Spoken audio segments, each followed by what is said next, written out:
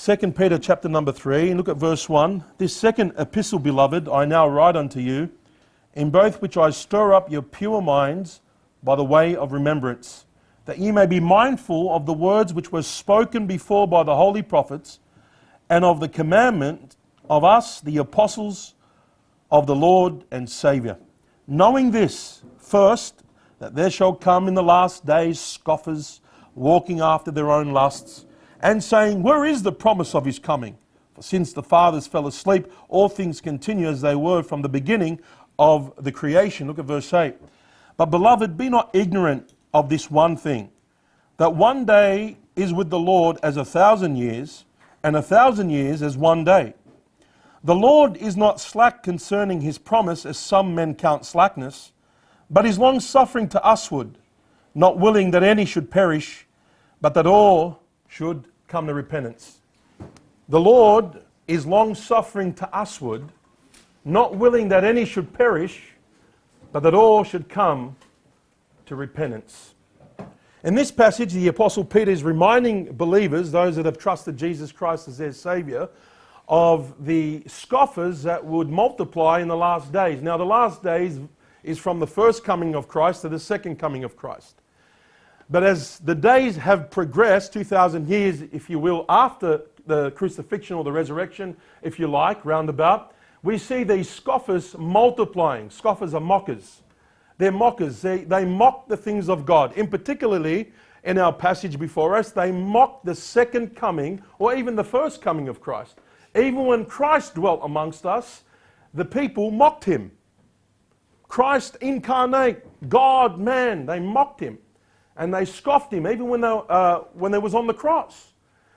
They wagged their heads and they undermined our Saviour. But even today, they multiply. Scoffers and mockers today undermine the things of God. Now, how do these scoffers know about the promise of the coming of Christ? Whether it be the first coming of Christ or whether it be the second coming of Christ, how do these scoffers know? How do these mockers know? How? Well, he simply says in verse, if you will, verse 2, he says that you be mindful of the words which were spoken before by the holy prophets and now by the apostles. The simple prophecy of the preaching and teaching of the Old Testament prophets and the New Testament prophets, and the preaching that is carried on today in this divine book. We have this book, Old Testament, New Testament, divine wisdom from God. This is a holy book. Holy men preached the holy word of God. And so how do they know? Because they heard it over and over and over again from one generation to another generation. There was always a dropkick on the corner preaching the coming of Christ. And with the coming of Christ, what do you think happens? Impending judgment. This is why they try to undermine the coming of Christ, is because of the details that surround his second coming. They know when God comes and he will judge unrepentant sinners. And that's still true today. But somehow the mockers and scoffers want to undermine the second coming of Christ, because if you can undermine the coming of Christ, you undermine the judgment to come. People do not want to believe that there's a judgment coming. That's why they'd rather believe that when they die, they go in the grave. I've heard it many times. I ask people, if you were to die today, where will you go? They say, I'm just going to go in the grave. I'd say, you're more than worm food. You're more than dust. God had created you with a purpose. And so these mockers and scoffers seem to undermine the preaching of the prophets, the preaching of the apostles, and even preachers today. Even John the Baptist preached on the wrath of God to come. As a matter of fact, he warned the religious rulers of the day regarding the wrath of God to come. He said, "This, O generation of vipers." What are they? You're snakes. You're a generation of vipers, you snakes. Why did Jesus do this? Well, remember last Sunday night we looked at these Pharisees are hypocrites trying to undermine the word of God by keeping to their own tradition. And here John the Baptist exposes them, who hath warned you to flee from the wrath to come. He says, bring forth therefore fruits worthy of repentance. So John the Baptist even caused the religious rulers to repent. And the reason why people want to undermine the second coming of Christ, which will detail the judgment of God, is because they do not want to repent and they love their sin and their lustful lifestyle. You say, is that in the passage? Well, it is in the passage. Have a look at verse 3. Knowing this first, that there shall come in the last days scoffers. What are they doing? Walking after their own lusts. See, Paul also brings or declares this in Romans chapter 1, that the people that didn't want to retain God in their knowledge are the people that love to sin. They take pleasure in evil. They know evil. They know the truth. They reject the truth. They don't want to repent. And they love to just follow after their own lust. Well, Jesus said the same thing. The reason why people won't come to the light is because they love darkness more than the light. As a matter of fact, let me quote him. He says this in John chapter 3, and this is the condemnation, that light has come into the world, and men love darkness rather than light, because their deeds were evil. For everyone that doeth evil hateth the light, neither cometh to the light. Look at this. Lest their deeds shall be what? Reproved. They don't want to be reproved. They don't want the light to shine upon them, to show them that they're a sinner, that they will turn from their wicked ways and turn to God. They love their sin. They love their lust. And even Paul says to Timothy that in the perilous time shall come, men shall be lovers of self more than lovers of God. That's what we see today. Even professing Christians today claim that they know Jesus Christ as their Saviour, but they are just absolutely filled with extortion, excess, and lust. They froth at the mouth. They love it. That's why they don't want to turn. That's why they want to undermine the truth. That's why they want to undermine the Lord Jesus Christ. That's why they don't want to deal with these preachers. So what do you mean? They undermine the preaching, so they undermine the preacher. They undermine Christ. What's their excuse for not believing the promise of the second coming? Well, notice their lousy excuse. Look at verse 4. Where is the promise of his coming? For since the fathers fell asleep, all things continue as they were from the beginning of creation. Well, the fathers would be indicating who? Abraham, Isaac, Jacob. Perhaps he was dealing even with professing Jews that claim to know God. Well, where are they? Where is God? Since Abraham and Isaac and Jacob are dead and buried, everything's continuing the same. Now, ironically, they left out what? What did they leave out? They started from Abraham and moved forward. Yeah, well, I mean, where is God? Things are just, continuing as they... God's not judging sinners. God's not judging the world. Well, God's not intervening. Where is this, the wrath of God poured out upon the whole world? Well, Peter reminds them of, first of all, creation. God did intervene. As a matter of fact, without God, we wouldn't be here today. Have a look. Verse 5. For this they willingly are ignorant. Willingly. So deliberately, they were ignorant of the word of God, framing the earth. Amen.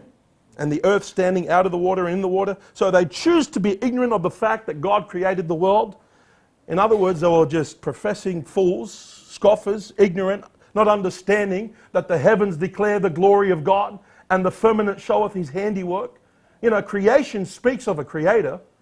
For the invisible things of him from the creation of the world are clearly seen, being understood by the things that are made, even his eternal power and Godhead. Why? So that they are without excuse. But ironically, they want to start from Abraham and onwards and miss out the creation account. Behind every painting, there's a painter.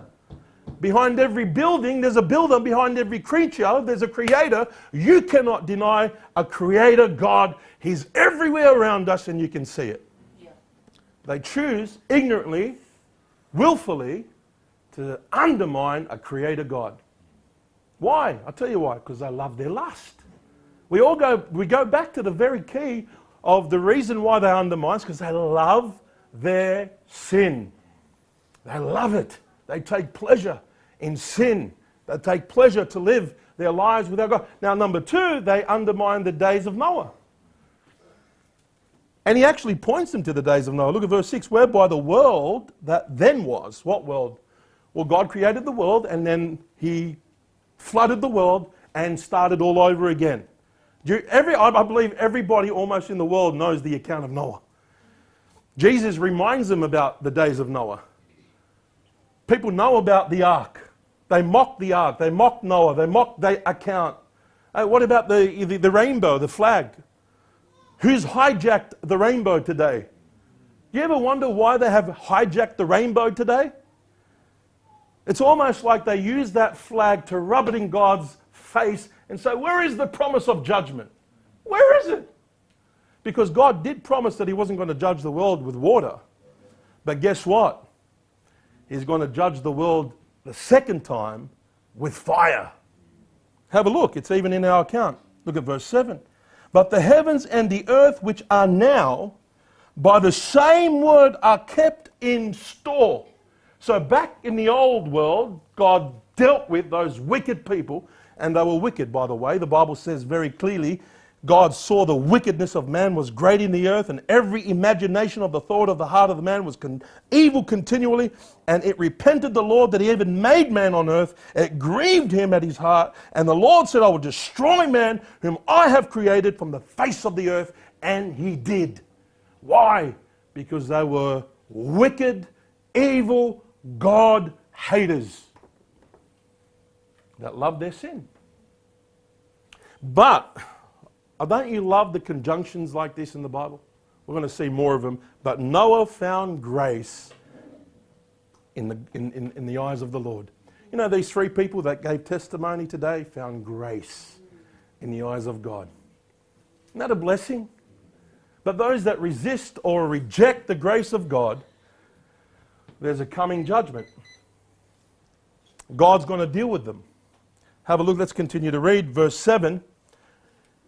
But the heavens and the earth which are now, by the same word are kept in store, reserved unto fire against the day of judgment and perdition of who? Ungodly men. There it is there. You know what ungodly means? Those people that are against God. They're ungodly. They're ungodly people. I was once an ungodly man. I was once against God and his ways. And thank God 18 years ago, the gospel came to me and it was music to my ears. It exposed me, but it actually revealed the cross, which just broke me. And so, if this happened once, it's going to happen again. Judgment came in the days of Noah. Judgment's going to come again. When? Well, this is part of the reason why God delays his coming. So look at verse 8. Why is God delaying his coming? Number one, God is outside of time. All right? But beloved, be not ignorant of this one thing, that one day is with the Lord as 1,000 years, and 1,000 years as one day. God is not limited by time. From our perspective, the coming of Christ seems to be prolonged, and when are you coming? Is it, but from God's perspective, it's like a yesterday, the psalmist said. 1,000 years is like yesterday. So the Apostle Peter is just simply trying to explain to us that 1,000 years is like a day unto the Lord, and a day 1,000, so we can comprehend that God is eternal and outside of time. He's just trying to put it in a way in which we can understand. God's not limited by time. So in God's eyes, he's on time. In God's eyes, he's got everything in order. Don't worry, he's sovereign. He's going to do. By the way, he's watching. And he's marking down everything that's taking place. He's even marking the actions of these scoffers. And there's a book that's going to be opened one day. And they're going to be judged out of that book. Every idle word will be recorded in God's book. I don't know about you, but that's sobering to think. Their account is growing every day.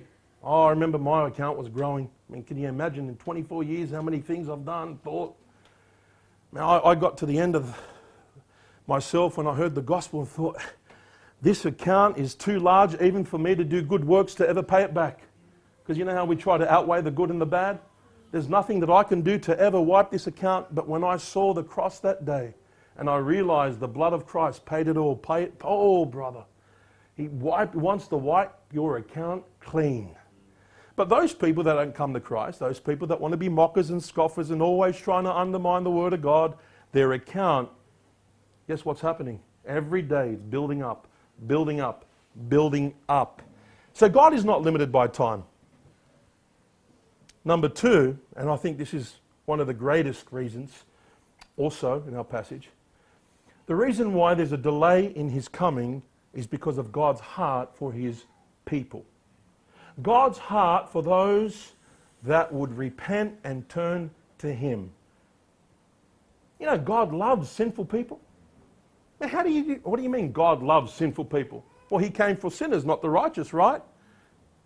By the way, there aren't any righteous. There aren't any righteous. The Bible makes it very clear, for all have sinned and come short of the glory of God. Well, the heart of God is that none will perish. Have a look at verse 9. Look at verse 9. The Lord is not slack concerning His promise, as some men count slackness. You know, in other words, the Lord is not sloppy. The Lord is not relaxed or slothful. He's not slack concerning His promise. He's going to fulfill it. God's promise will come to pass. It's coming. By the way, the reason why, and it's very clear here, is God is long-suffering to usward. So He's patient. To usward. Why? Look at the heart of God. Not willing that any should perish, but that all should come to repentance. That's God's heart. You think it's God's will that He would want to judge people and send them to a Christless hell? No. On the contrary, He sent His Son, the Lord Jesus Christ, to die for the sins of men. It's against God's will that you perish and go to hell. That's why in eternity past, God promised the hope of eternal life before the world began. A God that cannot lie prepared for us a lamb that was slain from the foundation of the world. We weren't even born yet. The world wasn't even planned yet. And God still had a plan in His mind that He was going to send His sinless Son to die for our sin. Did He know the record of the Genesis account, Adam and Eve, that Adam will rebel? Yeah, absolutely.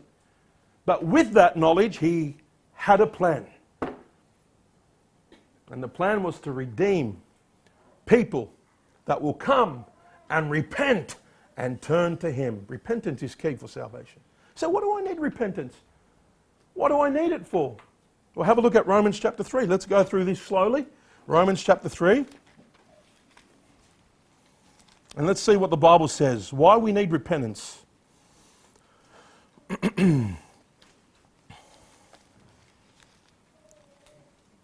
Romans chapter number 3.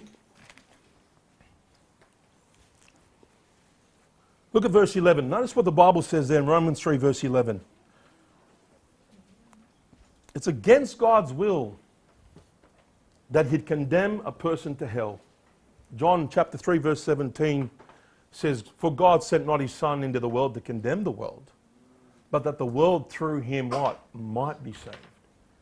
And so this is God's heart, God's desire. Doesn't want anyone to perish. He wants them to come and know the Saviour. Knowing Him is to know life eternal. But He calls all men everywhere to repent. And you say, why? Look at verse 11. There is none that understandeth. There is none that seeketh after God. As a matter of fact, Isaiah says we're all like sheep gone astray, everyone's turned to his own way. Every single person that is born into this world does not seek after God. Their heart is bent against God. They're rebels in heart. They're rebels against God's law. They're rebels against God's way. They're rebels against God's truth. They're rebels against His book. They're rebels. You say, oh, I can't, no, I'm not a rebel. Well, God says we are. As a matter of fact, the Bible says by the disobedience of one man, sin entered into the world and death by sin. You know what? You and I have inherited the sinful nature of Adam, which makes us rebellious people. I mean, look, honestly, think about this for a moment. You don't have to go to university to learn how to lie. You don't have to go to university to learn how to use God's name in vain. You don't have to go to university and get a degree on how to commit adultery, or how to fornicate, or how to get drunk. This, by nature, the flesh loves to do these things. That's why the God's holy law says, hey, no, thou shalt not, thou shalt not, thou shalt not, exposing our sinful nature and letting us know that we need a Savior. We all have sinned and come short of the glory. Look at verse 23. We all have sinned. All means all. Every single one of us. Everybody. You know, if there's a grain of sand in you that thinks that you're good, that I'm telling you, that grain of sand was a hindrance for you to come to Christ. Now, can I just say this? We may do good things, but it takes an effort. It's not by our nature. See, God is good. God is holy. He's not being holy. He's not being good. He is good. It takes an effort. And by the way, when people do good or they try to do good, they want to be glorified. Oh, look what I have done instead of being the norm. Well, it's not the norm for us. And so I understand when you compare yourself to your next door neighbour, you might be doing better than him. And, you know, most people in the world, you may compare yourselves with those people that are in prison, and you might think, hey, these prison inmates, if anyone deserves to go to hell, it's them. And see, what does that do? That undermines your sin. When you compare yourself with others, it undermines your sin. You must compare yourself with God. You must compare yourself with God's standard. And the Bible says all of us has fallen short from God's law, God's standard, God's expectation, God's righteousness. We have failed. We have fallen. Look at chapter 6, verse 23. For the wages of sin is what? Death. What's the penalty for our sin? Death. And mind you, this is not just the first death. We know there's two kinds of death. There's a first and second death. The first is when you and I give up the ghost. One day we're going to cark it. When our heart stops, when we stop breathing, this body is going to go back to the dust of the ground whether you like it or not. Death is coming and knocking at our door. Anytime, any place, it could come. We can have a heart attack right now. I could have a heart attack. That's the first death. But there's a second death. And the second death is when you're separated from God forever. And you're not just separated from God, you're separated from God to the very point that you're judged for your sin, and you wake up and you're simply in a place called hell. I don't believe in it. It doesn't matter if you don't believe in it. Your belief in a place called hell doesn't change the truth. Yeah. I say to people on the street, they don't believe in hell, I don't believe in hell. I said, have you ever lied before? They say, yeah, I have. Plenty of times. I said, well, why do you want me to believe someone that's lied plenty of times over God who's never lied? I'd rather believe God over you any day. Amen. God says there's a hell. I believe him. But also God says he doesn't want to send people to hell. Amen. Yep. For God is not willing that any should perish. Let that ring in your ear when you think about hell. God doesn't want to send you there. On the contrary, he sent his son as a sacrifice to die in your place. Look at the second part of that verse. For the wages of sin is death, but, look, there's that conjunction. Beautiful. But the gift of God is what? Through? There it is. The gift of God is eternal life through our Lord Jesus Christ. What a gift. Eternal life through our Lord Jesus Christ. Escaping the second death. Leave your finger there in Romans. Go to Revelation chapter 21. Revelation 21. Look at verse 8. I want to just something very quickly and go back to Romans later. Romans 6, we'll look at later on, but look at this. Revelation 21 verse 8. I want you to see something here.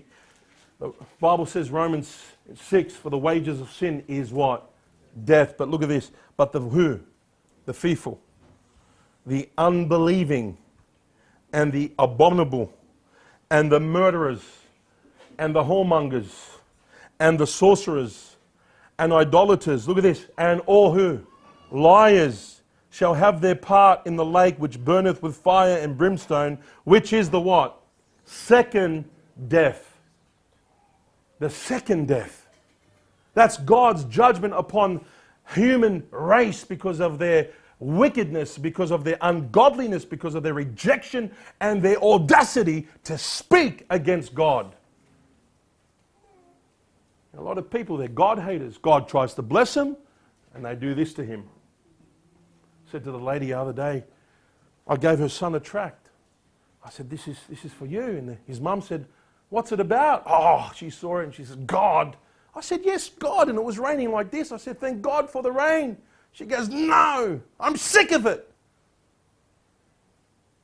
You're sick of the rain? Well, when you get a drought, what are you going to do? Yeah.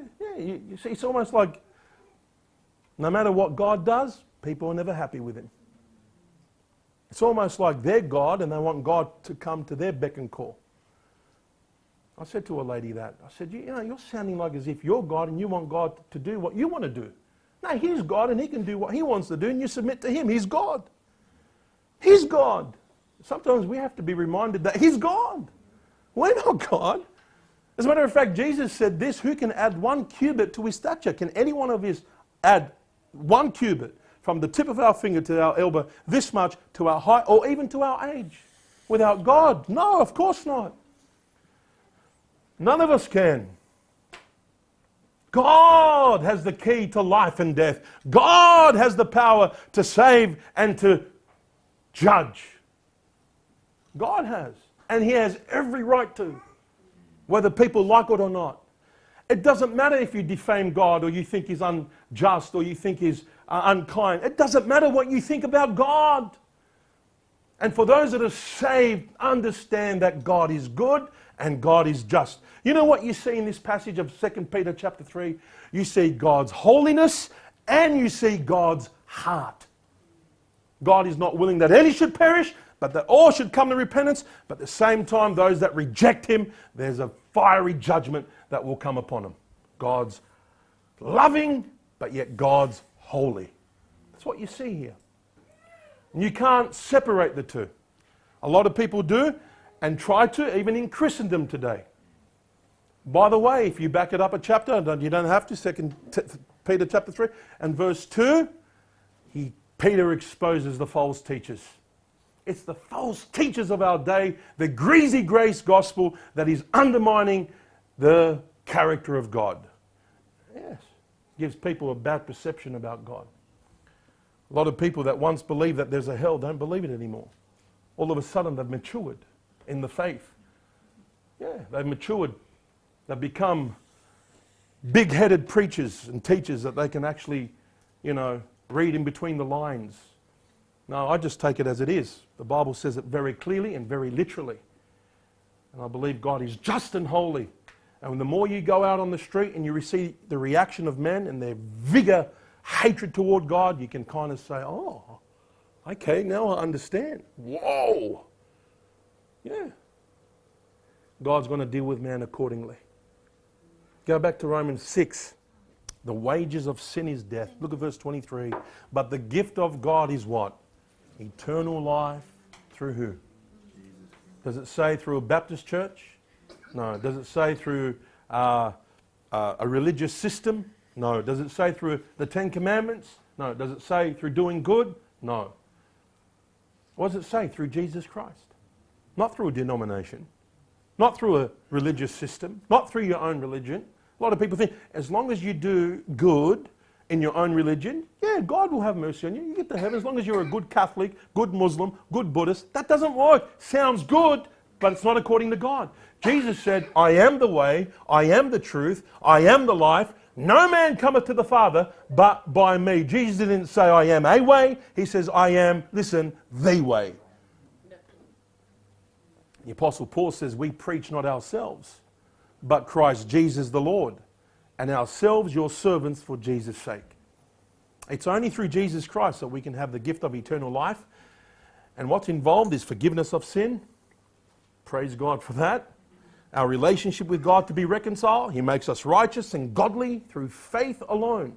The Bible says in Ephesians, I want you to see this too, in Ephesians chapter 2. Have a look quickly.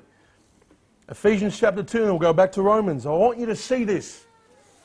I want you to see it with your own eyes, what the Bible says here. Ephesians chapter 2, look at verse 8 and 9. Notice what the Bible says, for by what? Grace are you saved. Through faith. What's the gift? Is it grace? Is it faith? No. No. It's eternal life. It's salvation. By grace are you saved through faith. Salvation's the gift. That's the gift. Motivated by what? God's grace. God's grace is His undeserving favor upon us. God gave us salvation through His Son and through His blood, and we didn't deserve that. That's the gift. Yeah. Through faith is the avenue which we obtain the gift. Faith is not the gift in this passage. It's salvation through Jesus Christ. That's the gift. Do you have the gift? Do you have the grace of God upon you? Have you received it by faith? Have you cried out and asked the Lord to save you? Look at this. For by grace are you saved. Look at it. Through faith, and that not of yourselves. It is what? It is the gift of God, not of works, lest any man should what? So how's the grace of God, the salvation of God obtained? Not by works, but by faith. We receive it by faith. John 1:12, but as many as received Him, to them gave He power to become the sons of God, even to them that believe on His name. Go back to Romans chapter 5. Romans 5. I want you to see this. This amazing grace, how sweet the sound. Romans 5 verse 8, God says, but God demonstrated or commendeth His love toward us, in that while we're yet sinners, look at this, Christ died for us. God gave His best for sinful people. Heaven's best for sinful people. While we're yet sinners, while we're yet without strength, Christ died for who? The ungodly. Well, who are these people being judged? They're unrepentant sinners. They're people that do not want to repent. They're people that do not want to trust the Lord as their Savior. They do not want to call upon the name of... Look at Romans chapter 10, verse 13. Notice what the Bible says there. For whosoever shall what? Call upon the name of the Lord shall be what? There you go. There it is there. Call. That's by faith, not by works. As a desperate man crying out, or woman, for God to have mercy upon their soul. Titus says, not by works of righteousness, which we have done, but by His mercy He saved us. And this is how it was demonstrated. By the cross, Jesus hung 6 hours of pain and shame He endured on that cross for you and for me. I heard about a story, I don't know if it's true or not, but I heard about it. That a woman that was on her deathbed called her friend that knew that she was a Christian and said, please get someone here. I'm going to die and I don't know where I'm going. So her friend called a preacher, an evangelist, and said, would you come? And he took every opportunity to come. And he came and he started telling her about this and how Christ died for her. God commendeth His love towards you, in that while we're yet sinners, Christ died for you. And he went on about the gospel, like I'm sharing the gospel with you today. And you know what she said? She said, is that it? And being a passionate preacher as he was, he couldn't understand that after all that he explained the love of God to her as best as he can, and understanding that God gave His even best. So she said, is that all? Is that all? Is that enough? Do I have to continue to do something else? And he just passionately jumped up and he said, you wicked woman, I share the love of God with you. That God sent His only Son to die on the cross for you. And you say, is that all? Is that all? Is that all? That God gave His Son to die in your place. He that knew no sin became sin, that we may be righteous in the sight of God. And you say, is that it? Come on.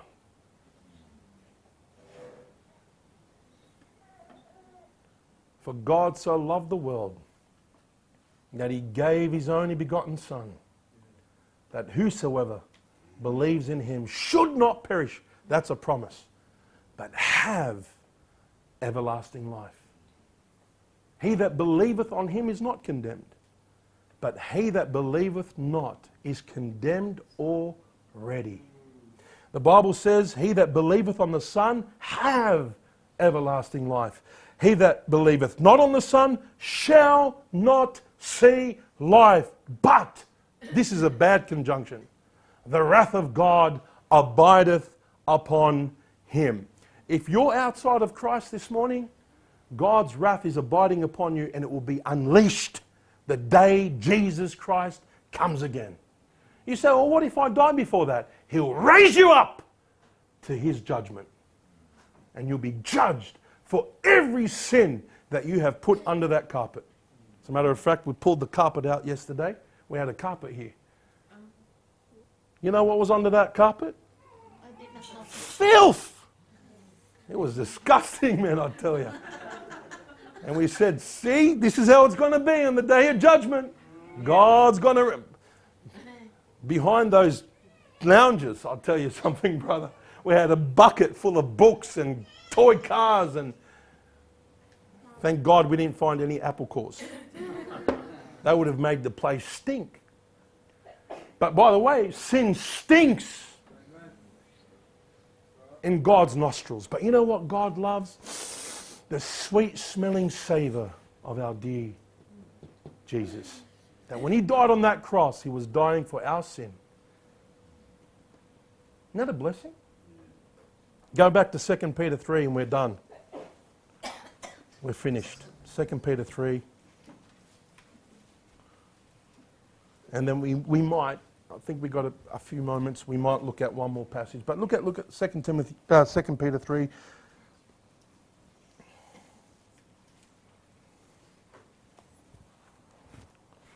I want you to see that again, the second part.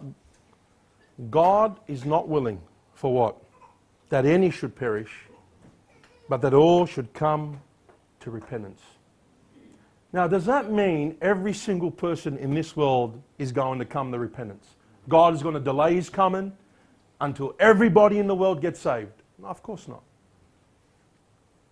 But he's prolonging and he's patient. And if he can reach more people and compel more people and love on people as much as he can, he will. But let me just say this. Jesus already mentioned that wide is the gate that leads to this destruction, and many enter through it. And most of those many are those scoffers in the last day. Those mockers. But if you die and you join those scoffers and mockers, if you die and you are thrust in hell, you cannot say today that God didn't love you because you heard the gospel. So many people say, well, what if that person over there didn't hear? And would everyone get a chance to hear? Number one, I say, you're hearing now, aren't you? God's message is coming to you now. Number two, when you get saved, you'll be a good missionary. You have a heart for people over there, praise God. But let me just say something. God is sending people all over the world so they can hear the gospel like this. Gospel meetings are still happening, thank God. Yeah. Even in these last days, the old-fashioned gospel preaching is being preached. And God loves you. You can't say that God never loved you or he wasn't patient with you, because he has been. Don't you dare blame God from the pits of hell, because you can't. I believe God does all that he can to try to reach a soul, even getting in the face of fierce religious people that crucified him. Yep, absolutely. You know what Jesus said? As it was in the days of Noah, so shall it be in the days of the Son of Man. What were the days of Noah? Eating, drinking, marrying. Until that day, Noah entered into the ark, and then judgment came.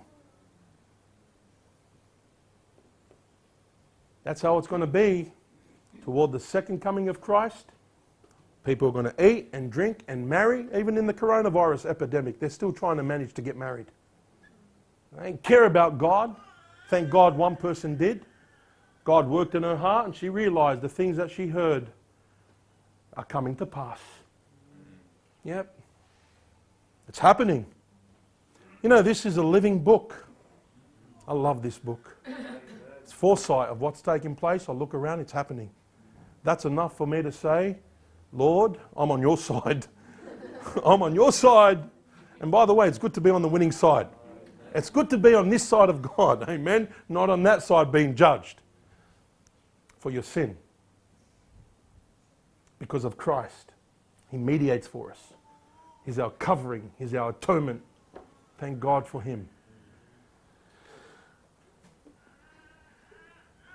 When we look at this passage, the scoffers associate themselves with God's impending judgment regarding the second coming. But we as Christians associate the promise of something that's going to be bliss. And Peter points it out. Have a look at verse 10 all the way to 13. He says, "But the day of the Lord will come as a thief in the night, in the which the heavens shall pass away with a great noise, and the elements shall melt with fervent heat, and the earth also and the works that are therein shall be burned up." This is God's judgment. Eventually He's going to come and He's going to rain judgment upon the earth like He did in the days of Noah and in the days of Sodom and Gomorrah. Verse 11, "Seeing then that all these things shall be dissolved." Now He's talking to the saints of God in this way. "Because of these things, what manner of persons ought ye to be in all holy conversation and godliness?" So He's pointed out the scoffers. He warns them against them because, they influence us. They influence us from living ungodly, unholy lives. I'm right now, yeah. Hey, listen, if anybody undermines the resurrection of Jesus Christ, you undermine, or even the second coming, which is associated with the resurrection, you undermine holy living. This is why the Bible says in 1 Corinthians 15, verse 33, evil communication corrupts good manners. Paul the Apostle said, if there's no resurrection, if Jesus is not coming again, we might as well just live like anyone else. Eat, drink, be happy, and then we'll live and die, and we just go. That's it. No! He's coming. And in the light of His coming, and in the light of what's going to take place in this world, there's going to be burnt up. How should we live, brethren? You say this. Live holy. In every conversation, he says, holy conversation and godly. Be godly. Don't be ashamed. Live holy lives, looking for and hastening unto the coming day of God, wherein the what? The heavens beyond fire shall be dissolved, and the elements shall melt with fervent heat. But nevertheless, look at this. We, according to His promise, look for the new heavens and the new earth, wherein dwelleth what? Righteousness. And what a day that will be. I'm looking forward to that day, amen. I'm looking forward to dwelling with my Saviour. Jesus said to His disciples in John 14, your favourite passage, let not your heart be troubled. You believe in God? Believe also in me. In my Father's house there are many mansions. If it were not so, I would have told you. And He says, I'll go and prepare a place for you. And if I go and prepare a place for you, look at this, I will come again. And I will receive you unto myself. And where I am, you may be also. What a blessing. Amen. What an absolute blessing. For the scoffers, living in a deluded life, there's no... Where is the sign of His coming? Associating it with impending judgment. For us, the saints, what do we associate it with? Can't wait to see our blessed Saviour. Can't wait to be with Him. We're going to be received. We're going to be with Him for eternity. And I say to you today, who do you want to be? You want to be a scoffer? Or you want to be a saint? There's only two options on that. I'll take the middle ground. There's no middle ground. You're either with Christ or you're not. You can scoff and mock about the things of God, or you can say, you know what, I'm done with it. And I'm done listening to those scoffers out there that love their sin. I'd rather listen to a holy God that has purpose. And listen, a promise that wants it to be fulfilled in your life. God wants you to be with Him.